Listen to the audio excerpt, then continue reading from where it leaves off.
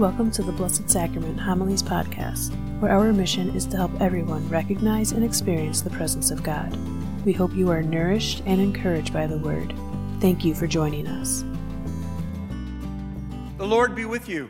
And with your spirit. A reading from the Holy Gospel according to Matthew. Glory to you, O Lord. Jesus told his disciples this parable. The kingdom of heaven will be like 10 virgins who took their lamps and went out to meet the bridegroom.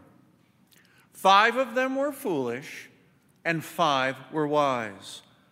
The foolish ones, when taking their lamps, brought no oil with them. But the wise ones brought flasks of oil with their lamps. Since the bridegroom was long delayed, they all became drowsy and fell asleep. At midnight, there was a cry, "Behold the bridegroom! Come out to meet him." Then all those virgins got up and trimmed their lamps. The foolish ones said to the wise, "Give us some of your oil, for our lamps are going out." But the wise ones replied, "No, for there may not be enough for us and for you. Go instead to the merchants and buy some for yourselves." While they went off to buy it, the bridegroom came, and those who were ready went into the wedding feast with him. Then the door was locked.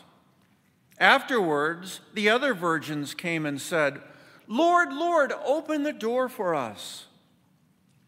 But he said in reply, "Amen, I say to you, I do not know you. Therefore, stay awake, for you know neither the day nor the hour." The Gospel of the Lord. Praise to you, Lord Jesus Christ. Before I'm going to say what I'm about to say, I need a show of hands. Are any of you Ohio State graduates? Okay, we got a couple. Go like this. It's nothing too bad, but a friend of mine sent me a little video of how Ohio State came up with their nickname. And as a part of it, they're comparing, well, what does Michigan have? And they said, well, the Wolverines. Well, that sounds pretty good. Why don't we be a nut? A nut? Well, yeah, a Buckeye. And they go through all this thing, and they said, well, what do our mascot look like? And they said, well, it'll be a big nut head on the body of Waldo. And that's all I want to say about that. But we all know that Find Waldo thing. Whether your kids would look for him in those pictures, or perhaps even you did. And it was a search for a guy that kind of seemed to blend into a crowd, but in reality didn't.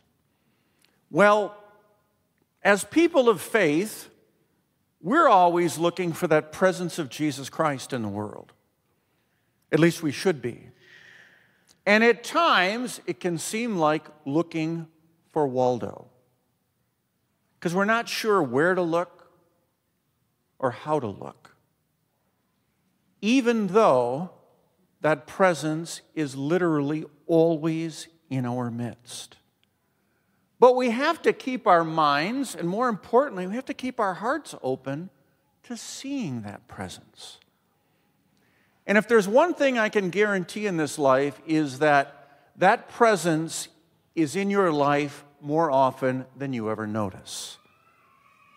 And I had a spiritual director years ago when I said, I'm trying to look and see Jesus in the world and in my life. They advised me to look to those people that I get along with the least, which I found to be kind of odd. But they said, no, usually that's where Jesus is trying to touch us and change our attitude just a little bit. And all we need to do is allow ourselves to see that, to look inside of them, and to, more importantly, love them. But as you know, we can all be so focused on those things in our lives that we think are critical. We get tied up in busyness. We get tied up in our own anxieties, our own fears, and our own desires. And in today's world, sometimes we even get tied up into staring into a little screen. And we're never going to see Jesus in our phone screens. We're only going to see him present in those people we meet on a day-to-day basis. And yes, even those people that we get along with the least. In particular, those people we get along with the least.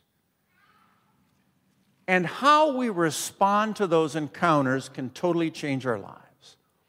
If we allow ourselves to see Christ's presence in those people we deal with on a day-to-day basis, that allows him to enter into our life more completely and change our hearts.